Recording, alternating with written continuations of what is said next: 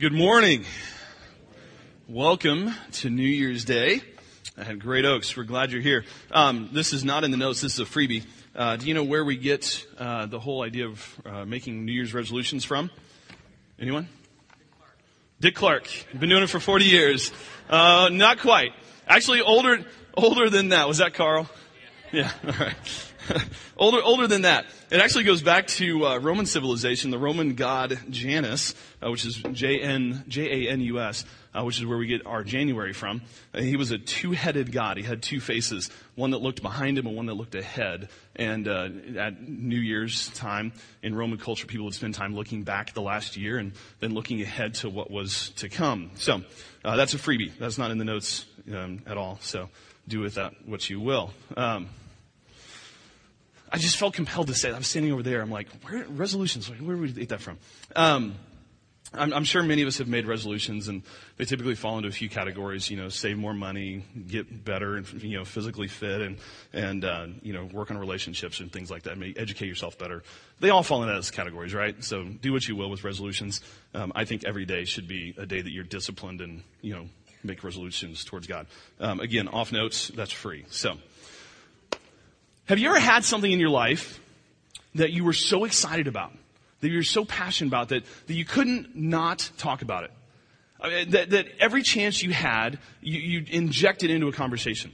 It's something that you're just so excited about, and you can't wait for any opportunity, even if it doesn't fit into the conversation. You're jumping into the conversation somehow with it. My son Ethan, who's sitting in the front row over here, is 10 years old. A basketball fanatic, loves basketball, has hopes for the NBA career, and I have hopes of a great retirement. He is just passionate about basketball. Any chance he can get to talk about basketball, he's going to do it. He injects it into every conversation we have. And I'm not a sports nut, but he's like tracking people and players and stats, and he collects basketball cards and all this kind of stuff. And, we'll be talking about something random, and he'll jump in. He's like, hey, did you know that Kobe's got new shoes? Okay. That's relevant how, We put him to bed, and a half hour later, and there's a knock on our door, and it's Ethan. He goes, hey, I just discovered I got a new Derrick Rose card. I didn't even know I had that. Aren't you supposed to be asleep? I'm like, what is going on? And he and his friend Landon, they call each other more than middle school girls do. They're like talking, like every time we've gone on holiday now, Landon calls or Ethan calls, and they talk for like a half hour, 45 minutes about basketball and shoes and all this stuff. And we're driving up to Karen's family for Christmas, and it's about a 2.5 hour drive, not real far. And we're just talking, and I'm grilling Ethan on basketball plays for his basketball team. And I'm like, what do you do in a Butler 1? What do you do on a Illini 2? What do you do on a man-to-man offense when they call a 5? And he's like naming it. He knows everything he's supposed to do, what every other person on the team is supposed to do. He's just got this thing down. And Karen goes, Ethan, what's 9 times 7? 52? Like, okay, we're going to need to work on math. But he's got basketball down, right? Cars is another thing. He's become passionate about cars, and all the time it's like, hey, there's a Mustang, there's a, Challenger. Dude, you see that car? It's sick, and I'm like, okay, I drive a minivan. His dream is to one day own a Lamborghini or a Bugatti. So again, I hope the NBA career works out, son. I really do. Maybe basketball and cars isn't your thing. Maybe it's another hobby or a sport. That I've become a runner, and so if you want to talk about running, I'll talk about running. Maybe you or a family member are pregnant, you're expecting a child, and I got a text on Christmas from my first cousin out in California. They're pregnant with their first child, and I left this party of like 30 people and ran outside, and I'm like, what? And so we talk. Wow, what was that? It was like a snort on a microphone in front of a crowd. Good thing I don't get embarrassed easy.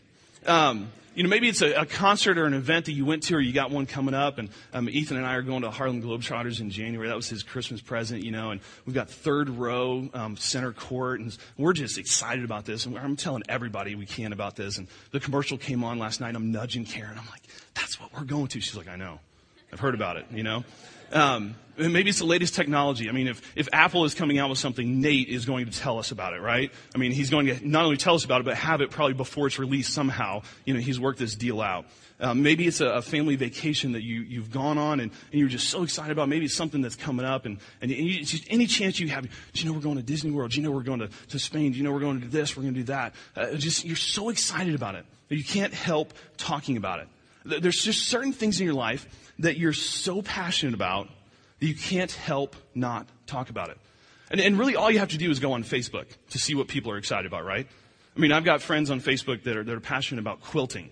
And in case you're listening, hi, Debbie. She's out in the West Coast, but she listens to our podcast. So, hi, Debbie. Glad you're a quilter. She wrote a book about quilting. I mean, you got to be passionate when you write a book about quilting, right? I've got friends who are passionate about Tupperware and Pokemon, and friends who are passionate about movies and all the new releases that are coming out. I mean, it's not hard to discover what people are passionate about. For many people, get ready for it, Tim Tebow, yes, I just said that name, is one of those things that people are passionate about. Now, as soon as I say that name, a third of you go, yes, we're going to talk about Tim in church. A third of you went, seriously? We're going to talk about Tim in church? And a third of you went, who? What? What is going on? For those of you who don't know, Tim Tebow is becoming a household name. He's a quarterback for the Denver Broncos. And when Bill told me that I was preaching on this day and said, you have a free topic, talk whatever you want to talk about, right? So this is my disclaimer. This has nothing to do with the series that is coming up. This is a standalone Sunday. And like I said, I'm not a huge sports nut. To talk to guys, I watch SportsCenter in the morning and then fake it. Right? So, like, I'll talk to a guy later. I'm like, dude, you see that dunk that LeBron did? That was awesome. I saw like 2 seconds of the game. But, you know, they don't need to know that. So Tebow is kind of this strange phenomenon that I'm suddenly becoming interested in this person. And I'm asking myself why as well. And that's what I want to talk about today. So before you write any emails to me saying, why in the world is a preacher talking about Tim Tebow in church? Before you get up and leave, just hang in here, okay? See where I go with it, and then send the emails later today. Because here's what I see. When I read the Bible, I see story after story after story of how people connected with God and how people lived out their faith. Sometimes in a very private manner, sometimes in a very public manner. And Tim Tebow is one of those people. And so I think that we can look at modern day people as well and see how they're living out their faith and what we can learn about it. So today, I'm not going to talk about Tim Tebow as a football player, his stats. I don't know what those are. You know, I know that he's got some fourth quarter heroics, right? I know that he won the Heisman Award his sophomore year of college at the University of Florida. I know he was drafted in the first round in the 2010 draft, even though nobody thought he was going to go in the first round. I want to talk about football per se. I want to talk about Tim and his faith. But for those of you that are football junkies or those of you who don't know who Tebow is, we've got some highlights here for you. And I know Drake Edwards, you know, he's over there. He just adores Tim Tebow, right? He can't stand him. And so I went up to him before the service. I'm like, dude, I've got an entire sermon just for you today. So here's some highlights. Enjoy Tim Tebow. Here comes Tim Tebow. 15-0 Miami. The clock is running. Now we're talking about Tim Tebow time. Can he get hot? Pass caught. Demarius Thomas touchdown. 25 seconds to go. Tebow sends, throws. Denver touchdown. Quarterback draw. Tebow's going to be in the end zone. And we are tied at 15. This is for the win. And it is good. Wow! Denver and Tebow have won! The Denver Broncos offense is too inept to deal with this Jets defense. Watched out of the pocket. They'll run it again. Tebow on play action. Throws complete. Critical third down play here. Tebow looping to the left side. Tebow on the move. 10-yard line, 5-yard line. It's Tebow time! Touchdown! He's playing winning football. Let's give the man credit. Tim Tebow has done it again! Tebow throws. Touchdown Broncos! Tebow with a strike to put Denver right back in it. Tebow, deep ball, brought in by Decker. Kick on the way. And it is over in San Diego. Shaking on tackles. How about that play from Tebow? Touchdown for Denver. Things are really heating up here in the fourth quarter. Leans to the pylon. Touchdown Denver. Tebow will take it himself. And he has tied the game on a two-point conversion run. Picked off. Tebow has a chance to put this baby on ice. Prater has it on its way. And Denver has won 5 consecutive games. All right. So there's your highlights. You can say you went home and you went to this church. They showed football highlights on Sunday. So, again, don't, please, after this morning, don't come talk to me about stats in football. I don't know. I don't know what option offense is. I don't know what a nickel defense is. I mean, I play Madden NFL, and I'm like, that sounds good. And like, I don't know what I'm doing, So I didn't play football. I don't know the sport. Don't come talk to me about it. I want to talk about Tebow. I want to talk about why he has become this kind of polarizing figure. Why, when you say his name, immediately people react, whether positively or negatively. What is it? And some of it will go back to the fact that he's vocal about his faith. He's a very passionate follower of Christ, and he's very vocal about that. In college, when he played for University of Florida, he had the eye black, and he had scripture inscribed on the eye black. And so, the camera zooms in on the quarterback, and there they read, Ephesians 2:8-10, Philippians 4:17, John 3:16. I mean, he's just very vocal about it, about his faith. When Sports Illustrated ran one of several articles on him, one of them was called Man of Many Missions. And they talked about how he spends his time going to prisons and doing prison ministry and building homes and hospitals in the Philippines where his father's a missionary and all of these things that he does. And in fact, when he was in college at University of Florida, volunteerism, community service on the campus and in the community just exploded because of the example that he set of giving and giving to other people. Many of you, if you know Tim Tebow, you know Tebowing. Which has just become another word for praying. And we were talking in the pre-service beforehand, and it seems like he's doing it all the time, and he's just doing it to draw attention to him. Really? Because he's on the mic with the producer saying, "Hey, put a camera on me. I'm about to pray." Right? No, media has picked up on it, and so automatically we see him Tebowing all the time, and now it's become this kind of thing that we either mock him for as a culture or we love him for it. But at the end of the day, he's brought prayer into the central mainstream of American culture. Critics have spoken out against him for sharing his faith so publicly. Opponents have mocked him on the field. He was sacked shortly after in one game, and the guys that sacked him knelt down into this Tebowing praise on the field, right next to him as he's laying on the ground. And they just openly mocked him and mocked his faith. And it says something about our culture in America where nobody got upset about that. The media, culture, even Christians, we didn't get upset about it. We just let it go. There was a fascinating CNN article about it. And he said, imagine if Tebow was Islamic. And they sacked him and then they made fun of Islam. The firestorm that would happen in our culture and our media today. But it's become culturally acceptable to mock Christianity. And we do nothing about it. We don't speak out against it. He's become this polarizing figure in sports and in media. And people either love him or they hate him. And many of the people that hate him don't even know why they hate him. They just know that culture says we're supposed to not like this guy. This guy wrote a book called The Tebow Mystique that I read in preparation for this morning. And his name was Patton Dodd. And he says this: your feelings about Tim can be seen as a litmus test of your political and social identity. You think he's bound to be a winner in spite of his unproven ability? You may be a naive evangelical. You're questioning his chances as an NFL quarterback. You must hate people who love Jesus. Tim is, for whatever reason, got all of these people riled up. And I want to know why. Why do people love him? Why do people hate him? And I think, as I've kind of explored this last week or so, I think I have some answers for that.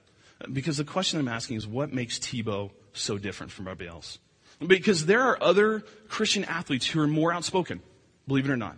The media just doesn't show it. There are more Christian athletes who do more flamboyant things for Christ than what Tebow does. There's soccer players that cross themselves before they do a penalty kick. There's baseball players who inscribe scriptures on their baseball bats and just, they think that's what's giving them the home run. There's people, Christian athletes that are more passionate or more vocal about their faith. So why Tim Tebow? Every team, NFL team, has a chaplain. Every NFL team has prayer meetings, on Sunday mornings. They have worship services on Sunday mornings. Every NFL game ends with players from both sides of the field meeting in the middle to pray. And yet the media doesn't focus on that, but we focus on Tim Tebow. Why? What makes him so different? I think there's two things. This is my own kind of observation. Number one, Tim actually puts God first in his life, even over football and fame. For those of you who don't know his background, he was raised in a very strong, devout Christian family. His father's a missionary in the Philippines. He was homeschooled as a kid, went to a Nice high school, was a standout player there. But all through his entire childhood and high school career and college career, he was involved in these things where he went to prisons and where he served in other foreign countries, and he did mission trips, and he did evangelistic out things. And he inspired people to do likewise. In fact, Urban Myers, the head football coach at the University of Florida when he was there, went on a missions trip because he realized that his star quarterback was going to serve people in another country while Urban was on vacation sitting on a cruise ship.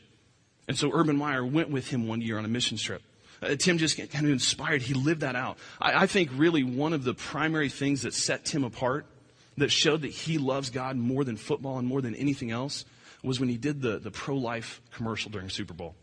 When he and his mom stood in front of the world and said, abortion is wrong.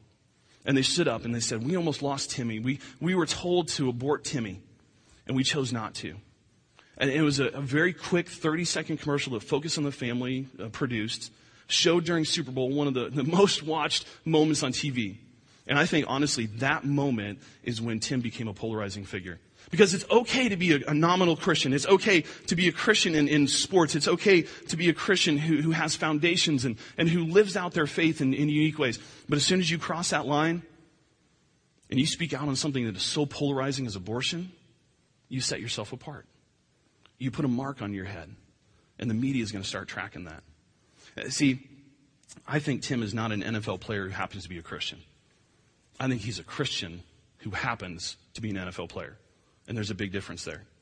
He was asked after the Dolphins win. They had a 15-point come from behind win in the last 5 minutes. First time that's happened since 1970 when some merger happened in the NFL. Again, I don't know what NFL. Somebody out there is going, well, duh, it was this and this. And okay, whatever. So a reporter comes up to him. He scores 15 points in 5 minutes, come back and win. And the reporter comes up to him and he asks him if this was the best expression of a Christian athlete, to find victory in the face of certain defeat. I mean, when you think about the followers of Christ, their Lord and Savior, the person they've been following is crucified and buried in a tomb, and they're left going, what in the world just happened? And then Christ rises from the dead and they become victorious, and victory in the face of certain defeat. So I understand the reporter's question, but I love Tebow's response. He says, at the end of the day, it's just a game. So more than anything, my faith plays a part in that I know that there are more important things in winning that game. Like Garrett, the kid we were with at Dreams Come True today.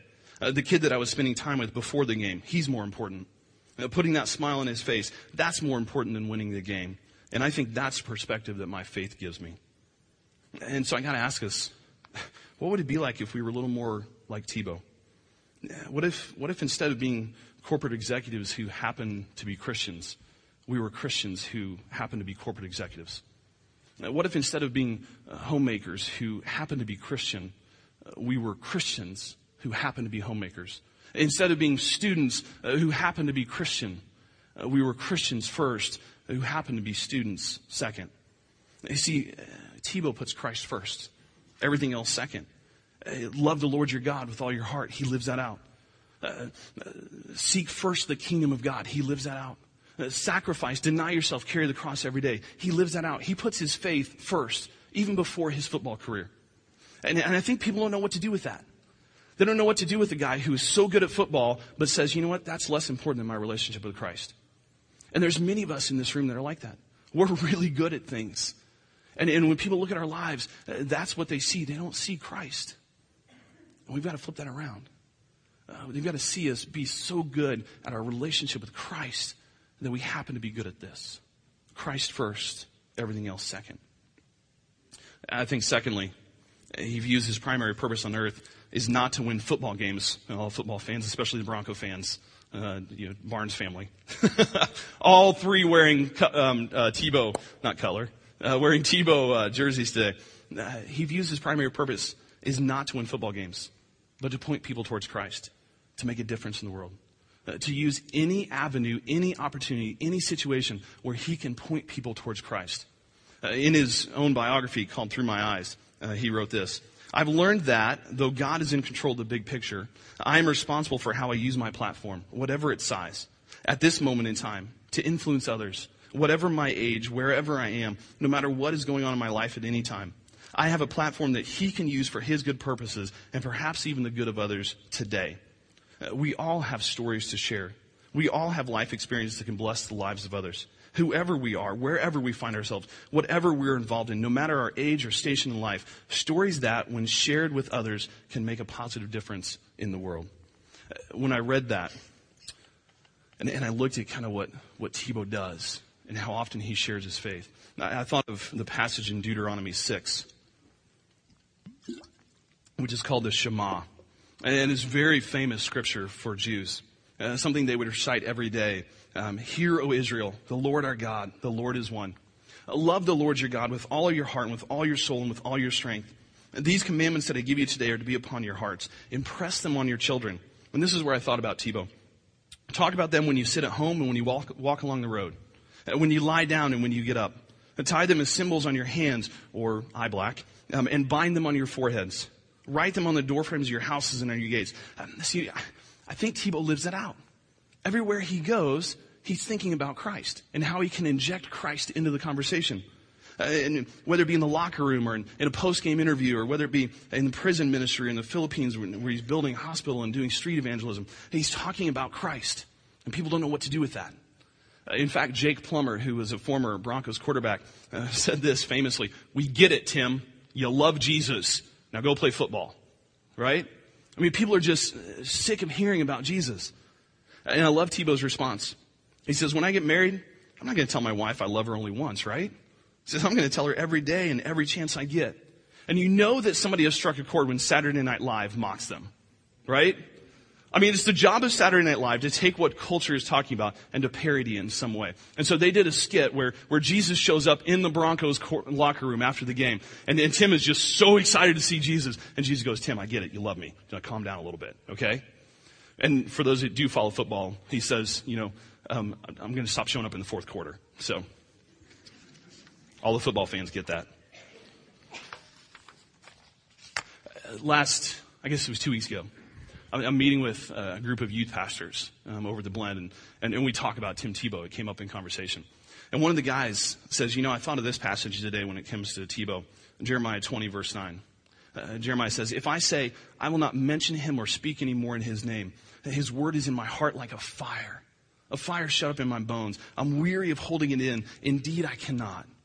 For those of you who don't know the background of the Old Testament prophet Jeremiah, he prophesied about the coming of Babylon and the invasion, and he prophesied against the king and against the nation and all this stuff, and he was just told time after time after time. He was arrested and he was beat down and all this stuff. He said, stop talking about all this. And he said, I can't not talk about this. No matter what pressure, no matter what persecution, I can't not talk about God. And so again, I ask us, what if we were a little more like Tebow? What if we looked for any opportunity to share Christ with others? To find ways to point people towards the God that we worshiped? To inject Christ or scriptures or our relationship with God or our church into every conversation we have? What if we realize that we have a responsibility to make this world a better place? To spend our free time, our summer vacations, serving others, to use our time to make others' lives better. What if we actually lived that out? One of the funny signs you see now in stands is WWTD. What would Tebow do? And it's WWJD. We all know that. But it's actually a pretty good question. 1 Corinthians 11, verse 1, Paul says, follow my example as I follow the example of Christ. Paul could have had a sign as he's traveling around as missionary as WWPD. What would Paul do? Because what Paul did is what Christ did. And I think at some level what Tebow is doing is what Christ would do. And as I think about my kid who wants to be in the NBA, who follows sports basketball players like crazy, who do I want him looking up to as a role model in sports today? Do I want him looking up to somebody who sells drugs? All the Bears fans just went, Do we want somebody that kills dogs? All the Eagles fans went, Do we want somebody who sleeps around, who can't have a marriage last more than a couple weeks? Or I want my son to follow somebody who's passionate about Christ, who lives for him, who's vocal about his faith, who understands that he's got a platform right now to speak for Christ, to be an evangelist, to be a preacher and a quarterback at the same time. Somebody who lives out values that I want my son to live out, who spends his time serving others and making their lives better, who influences other people for Christ. That's who I want my son following. See, there aren't many people better than Tebow for my son to follow. And so what would Tebow do? I'll ask myself that question. Absolutely. See, at the end of the day, God doesn't care about football, although he is a Bears fan. Just throwing that out there.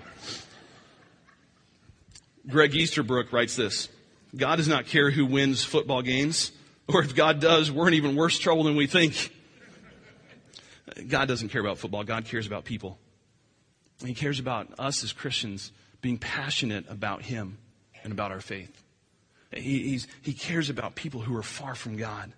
And he calls us to be ambassadors for Christ in this world, to share our faith with those who don't know him. And the question is, how well are we carrying the name of Jesus? Why is everyone riled up over Tim Tebow? Simple. He is what we should be. He's doing what we should do. He's a young man with exemplary character who's passionate about God, who's willing to stand up for what he believes, no matter the firestorm that's going to come. And he's passionate about reaching those who are far from God. Those are traits that I think we could all learn from Tim Tebow. So Tim Tebow in church, forgive me if you don't like Tim, but please understand my heart in this. It's a guy that's in mainstream culture right now that we can learn a lot from. And he's going to fail. And he's already failed on the football field. I mean, we know that. But he's going to fail in life at some point. He's going to make a mistake. He's going to mess up morally, ethically, spiritually, somehow, somewhere. Maybe he already has.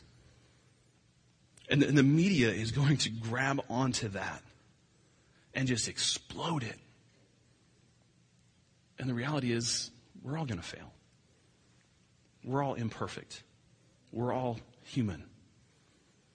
But that doesn't stop us from being who God calls us to be, and sharing what God calls us to share, and living what God calls us to live. So my prayer is that you can learn from Tim Tebow. You can learn from any other Christian athlete. You can learn from Christian businessmen and women. You can learn from Christian moms and dads, Christian daycare workers, Christian garbage men, Christian whatever. Find people in your life who live out the faith. Learn from them and apply it in your life. As we think about the new year ahead of us, I think that's a pretty good resolution to have, right? Let's pray. Thank you for listening to Great Oaks Community Church's weekly podcast. For more series and podcast information, go to greatoakscc.org.